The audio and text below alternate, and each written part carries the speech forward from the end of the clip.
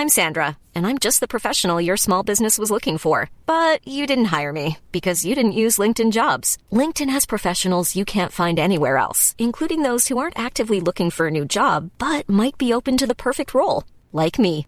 In a given month, over 70% of LinkedIn users don't visit other leading job sites. So if you're not looking on LinkedIn, you'll miss out on great candidates like Sandra. Start hiring professionals like a professional. Post your free job on linkedin.com/people today. When you're ready to pop the question, the last thing you want to do is second-guess the ring. At BlueNile.com, you can design a one-of-a-kind ring with the ease and convenience of shopping online. Choose your diamond and setting. When you find the one, you'll get it delivered right to your door. Go to BlueNile.com and use promo code LISTEN to get $50 off your purchase of $500 or more. That's code LISTEN at BlueNile.com for $50 off your purchase. BlueNile.com, code LISTEN.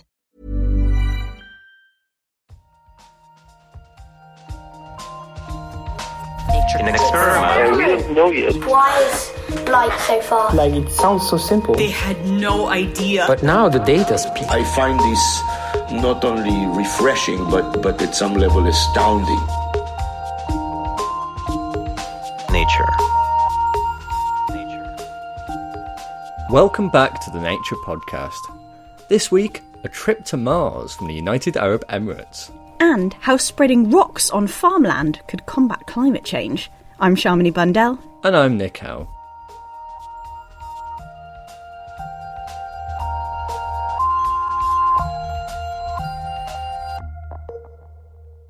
First up, 2020 will probably go down in the history books for a number of reasons. But for physicists and astronomers, it will also be known as the Year of Mars.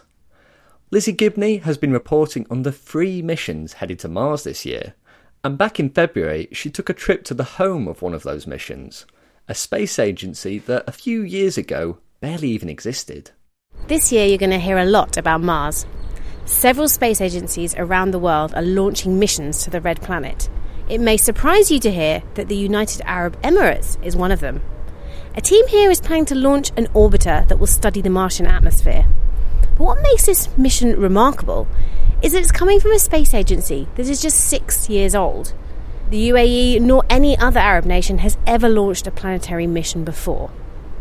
I've come to the Mohammed bin Rashid Space Centre in Dubai to hear more about this audacious mission. First up, I spoke to Sarah Al-Almiri, Deputy Project Manager and Science Lead for the mission. When I first heard about this mission, my impression was that sounds crazy. Mm-hmm. You wouldn't be the only one. We do get that a lot because, one, we're a new country that has entered into the space race, and it was something that was audacious. But for us, it's a necessity. So the UAE is going to Mars. Where did the idea first come from? So the idea of going to Mars started at a ministerial retreat towards the end of 2013, where the government re-looks at the general strategy and direction that the government's going down and sets its priorities and objectives. And it was in that retreat that His Highness Sheikh Mohammed bin Rashid Al Maktoum, who was the Prime Minister of the UAE and also the ruler of Dubai, discussed the idea of going to Mars as a means by which we can challenge the development of science and technology skills across the board and elevate that and be a country and a nation who's able to design and develop complex systems. And it was from there that the team at the Mohammed bin Rashid Space Center was tasked with looking at how do we get to Mars, how do you design and develop a mission there, how are you going to develop the capabilities around that, and most importantly, how are you going to get there before the 2nd of December 2021. Of course, the 2nd of December 2021 is the 50th anniversary of the creation of the UAE as a nation. And how ambitious was this plan? How much experience had the UAE already in going to space? So the UAE has been a user of space systems since the 80s, and we've transitioned designing and developing spacecrafts in 2006. So late 2013, beginning of 2014 was sort of a midpoint journey for us in developing Earth observation satellites. And it was at that point that we took the experience that we had from Earth observation, built on it with knowledge partners, and moved towards developing this, the HOPE probe. And so what will the HOPE probe do at Mars? So the HOPE probe for the very first time will give us a full understanding of the weather of Mars that occurs in the lower atmosphere of Mars. And we'll be studying most of the major constituents within the lower atmosphere to better understand what happens to water vapor there, what happens to the dust storms. And more importantly, what we also want to look at is atmospheric loss, the loss of hydrogen and oxygen from the top of the Martian atmosphere. And this allows us to have a more holistic understanding of the planet and how it's lost its atmosphere, and also the dynamics of the atmosphere as a whole. Now, why is that different? Why is it novel than other missions? Because we all know about what makes up the atmosphere of Mars. We know about the temperatures. But prior to this, missions have looked at it not throughout an entire day. So looked at it during 2 time slots of the day, either 2 a.m., 2 p.m. And for us, we'll be able to cover all of Mars during all times of the day throughout an entire year and give us a full understanding of what really happens and what are the dynamics that occur on that planet. It was very important for us to fit into an area of science that was not relevant to the UAE only, but it was relevant to the global science community. And that allowed us to send a mission for the very first time that was not only a declaration of the UAE arriving to Mars, but rather a mission that has global impact and has global outcomes and addresses some of the questions that scientists have posed about Mars, but don't have a mission that's going there to address that. And what have some of the impacts of the mission been? I don't believe there were many planetary scientists here maybe 5-6 years ago. So when we started with this mission, even at the center, we didn't have a space science department. We didn't have researchers that are working in this area. We definitely did not have scientists that have been developed to handle that. And what this has stimulated was, one, an interest for people to enter into natural sciences, especially physics and mathematics, and expanded the career options and opportunities that were there. Now you see more roles coming up that are based on research. One of the key hopes of the mission is to encourage young Emiratis into science. And when the mission first started, the team behind it actually had an average age of 27 themselves. I spoke to another member of this young team, Omran Sharaf, who's the project director. He was able to tell me more about the mission's goals and also show me a glimpse of the spacecraft itself. I think that is the Hope probe itself that I can just see through 2 sets of windows. Yes, that's the Hope probe. As I peered through the windows, I could see the Hope probe, although it was actually wrapped up for transport, looking like a huge present. But beneath the silvery covering, the probe consists of a hexagonal orbiter, about the size of an SUV. It's got a big dish on top to communicate with Earth, and wide solar panels to charge its batteries. Omran explained to me some of the many protective features on board the craft. We have a spacecraft that's covered in ESD wrapping, especially ESD wrapping, to protect it from any environmental contamination. And underneath the wraps you can see the MLIs, which is used for thermal control. You're not taking any chances with this probe? None. 50% of the missions that have been to Mars have failed. Mars is difficult, Mars is challenging, and Mars is risky. So we had to learn from somewhere. So based on the requirements that was given to us, which was one of them to learn from others and not start from scratch, we were able to identify the University of Colorado at Boulder to work with us on the mission and be our main know-how transfer partner. And the university was the right kind of partner that had the right mindset, the right team culture that was able to help us move forward. And how did that collaboration work? Was it a case of one university doing one instrument, another doing another instrument, or what kind of a relationship was it? So one of the ways that helped us also expedite and speed the process of delivering the mission concept was the fact in which we actually had the experts from different organizations and partners. That happened through collaboration. You had teams from different organizations integrated with each other. So the team functioned as an Emirates Mars mission team. It didn't function as separate entities or separate organizations.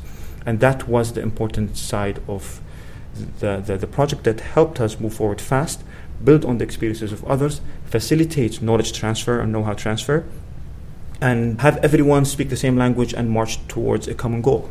What were the main requirements then when the government asked you to go to Mars? What were the main things that they wanted from this mission? So we received a few important requirements from the Prime Minister himself. The first requirement was we need to reach Mars before the 2nd of December 2021. Because of the 50th anniversary, we want to celebrate with a very big achievement. The second requirement was build it, don't buy it. The third requirement was learn from others, don't start from scratch, and the science has to be novel. And the last requirement was we need to create a big shift in different sectors in the UAE to help create the ecosystem required to build a sustainable science and technology sector in the UAE that will help strengthen a knowledge-based economy, a competitive, innovative and creative knowledge-based economy. Missions to Mars generally are pretty risky, and about 50% of them historically have failed. What do you think the chances are that the team will pull this off? So as a team, we all are optimistic about the mission and looking forward for February 2021 when we reach Mars. That was Omran Sharaf, project manager of the UAE's Hope Mars mission. You also heard from Sarah Al-Almiri, the mission science lead. For more about this mission, we'll put a link to an article Lizzie has written all about it, along with some links with info about other Mars missions happening this year. Later on, we'll be finding out about a geoengineering technique that fights climate change with rocks. Before that, though, it's time for the research highlights with Dan Fox. Pluto lost its status as a planet back in 2006, and the bad luck hasn't stopped, as now its atmosphere appears to be collapsing. Out on the chilly fringes of the solar system, Pluto's thin atmosphere is created by sunlight warming ice on the dwarf planet's surface. But since 1989, Pluto has been moving away from the Sun and getting colder. Scientists had expected to see its atmosphere vanish as it froze and fell down to Pluto's surface, but hadn't actually observed it happening yet. Now a team of researchers have probed the dwarf planet's atmosphere by observing it as it passed in front of a distant star. This allowed the team to measure the atmospheric density. They found that the pressure had dropped by 1/5 of what it was back in 2016, a much larger decrease than the 1% change their models had predicted. Read that research in full at Astronomy and Astrophysics. The presence of prehistoric human remains in cave systems in what is now Mexico may finally be explained. The ancient Mesoamericans had delved underground in search of the red pigment ochre. Previously, scientists couldn't explain what compelled the area's inhabitants to explore the pitch-black tunnels and chambers. Now, the discovery of vibrant, highly pure ochre, along with evidence of extensive mining, might offer an explanation. New radiocarbon dating of charcoal deposits suggests the mine was active for about 2,000 years, before digging ceased 10,000 years ago. Ancient peoples around the world prized ochre for artistic, medicinal and ceremonial purposes, but the lack of above-ground archaeological evidence in the Yucatan means researchers do not know how people there used the hard-won pigment. Dig deeper into that research at Science Advances.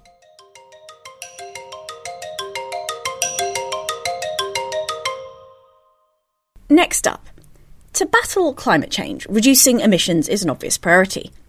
But some scientists think to really tackle the issue, we may need to go further, using geoengineering techniques to pull carbon dioxide out of the atmosphere.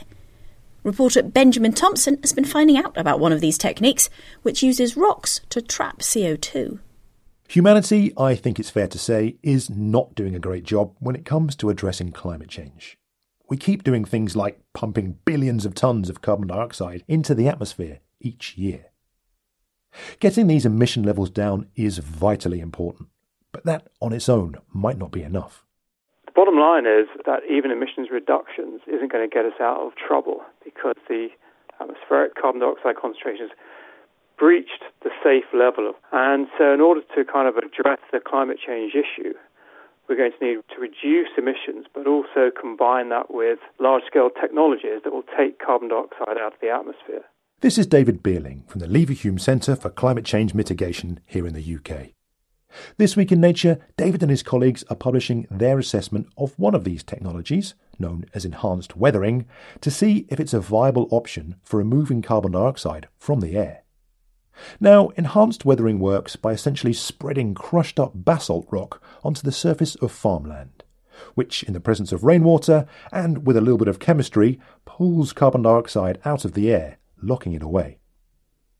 To get an idea of whether this approach might work on a large scale as a climate mitigation strategy, David and his colleagues have collected a lot of data. By combining information on things like soil and mineral chemistry, land use and economics, they were able to show the potential of enhanced weathering in different countries in 2050. We show that even after you account for CO2 emissions associated with mining, grinding and spreading the rocks, this technique, enhanced weathering, could draw down up to about 2 billion tonnes of CO2 a year if it was applied to major croplands of the world. The world's highest emitters, so China, India and the US, also have the greatest potential to remove CO2 from the atmosphere using this technique. And that's interesting because China, India and the US are also the three nations that are expected to suffer the most from climate change impacts in terms of sea level rise and threats to coastal cities.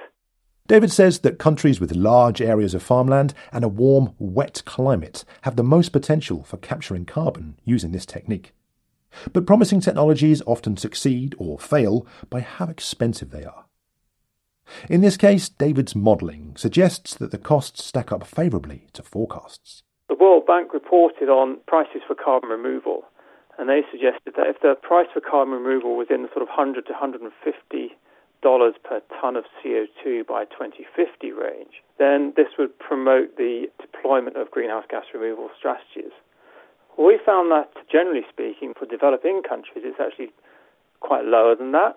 And for developed countries, it's in or just slightly above that range. The analysis also shows that costs for enhanced weathering are comparable to those of other proposed carbon capture techniques. David thinks that enhanced weathering could have other advantages too, such as improving crop yield by returning minerals to the soil that are lost as a result of intensive farming methods. Johannes Lehmann from Cornell University in the US has written a News and Views article for Nature about the research. He was impressed, but cautions that there's a ways to go just yet. I'm very positive about the extent to which they use the available information and come up with a technical potential, but the devil's in the details now, and I think the conclusion from what they came up with legitimately is that we should fully consider it and intensify our efforts to see how it can be implemented and how effective it can be when it is actually implemented. There are, of course, a lot of questions that need to be answered about things like safety and ecological impact, and dialogues that need to be had with governments, regulators and the public. Johannes also thinks there's a key group that needs to be engaged: the farmers whose land will be used.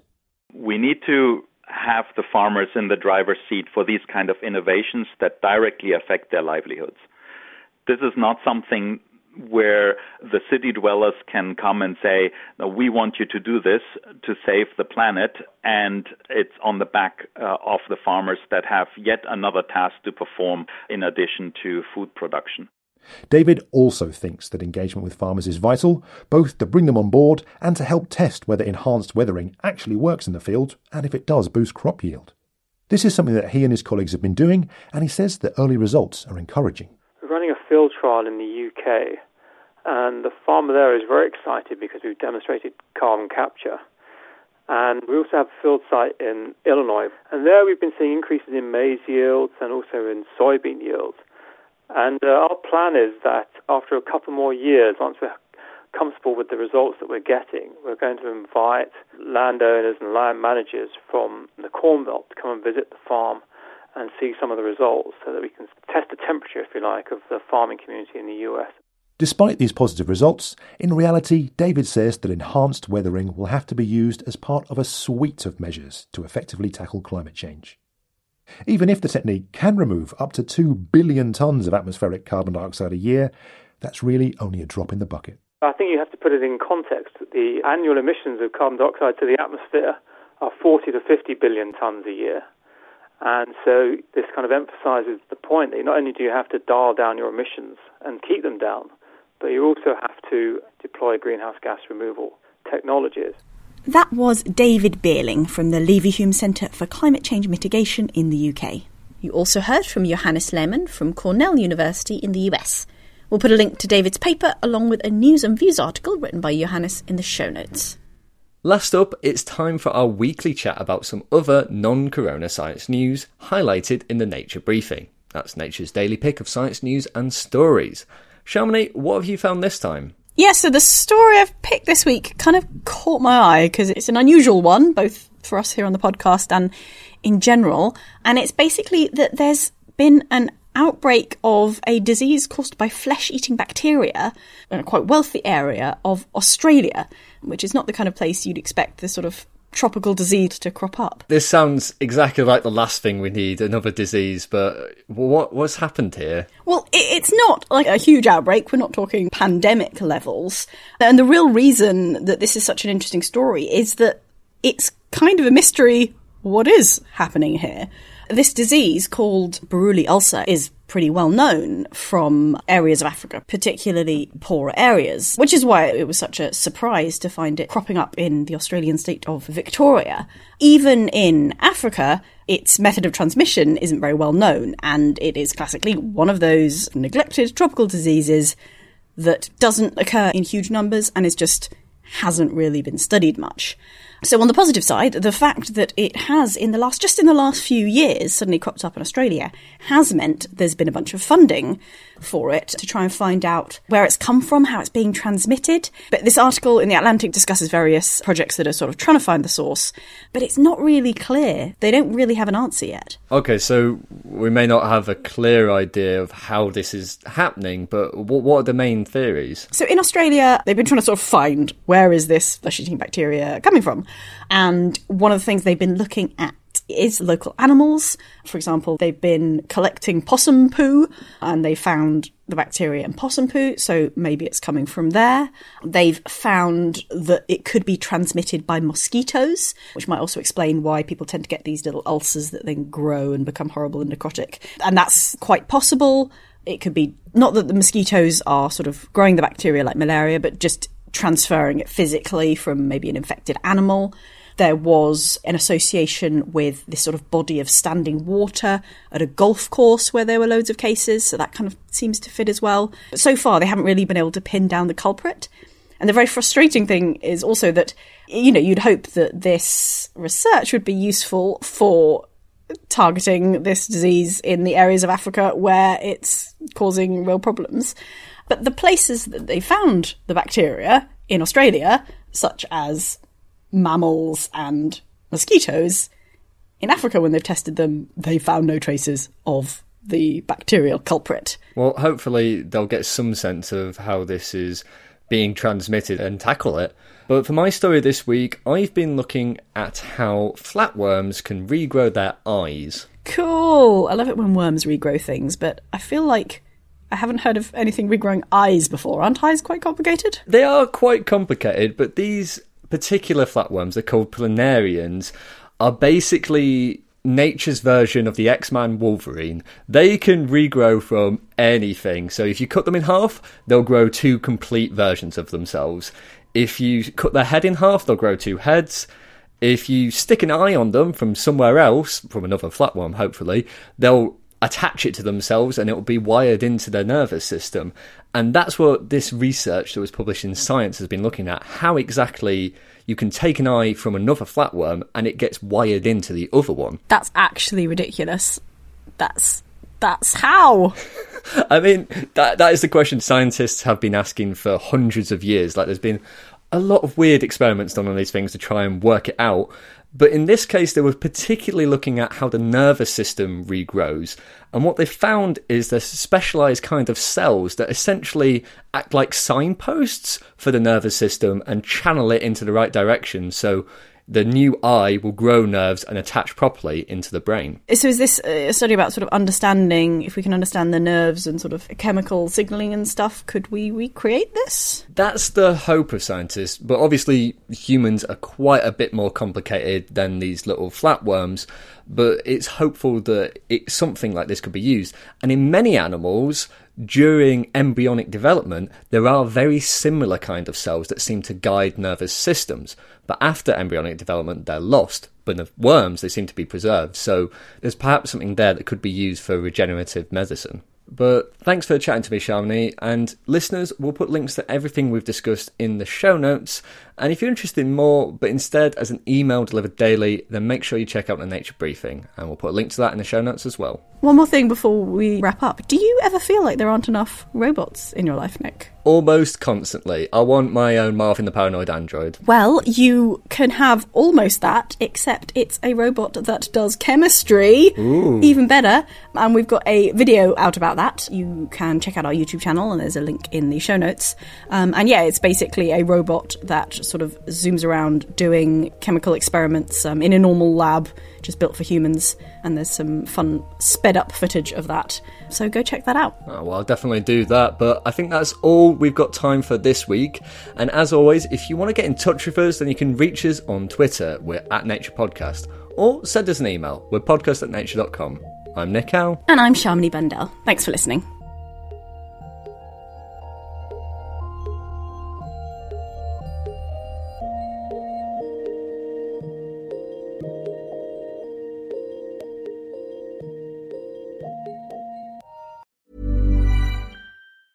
Normally, being a little extra can be a bit much. But when it comes to healthcare, it pays to be extra.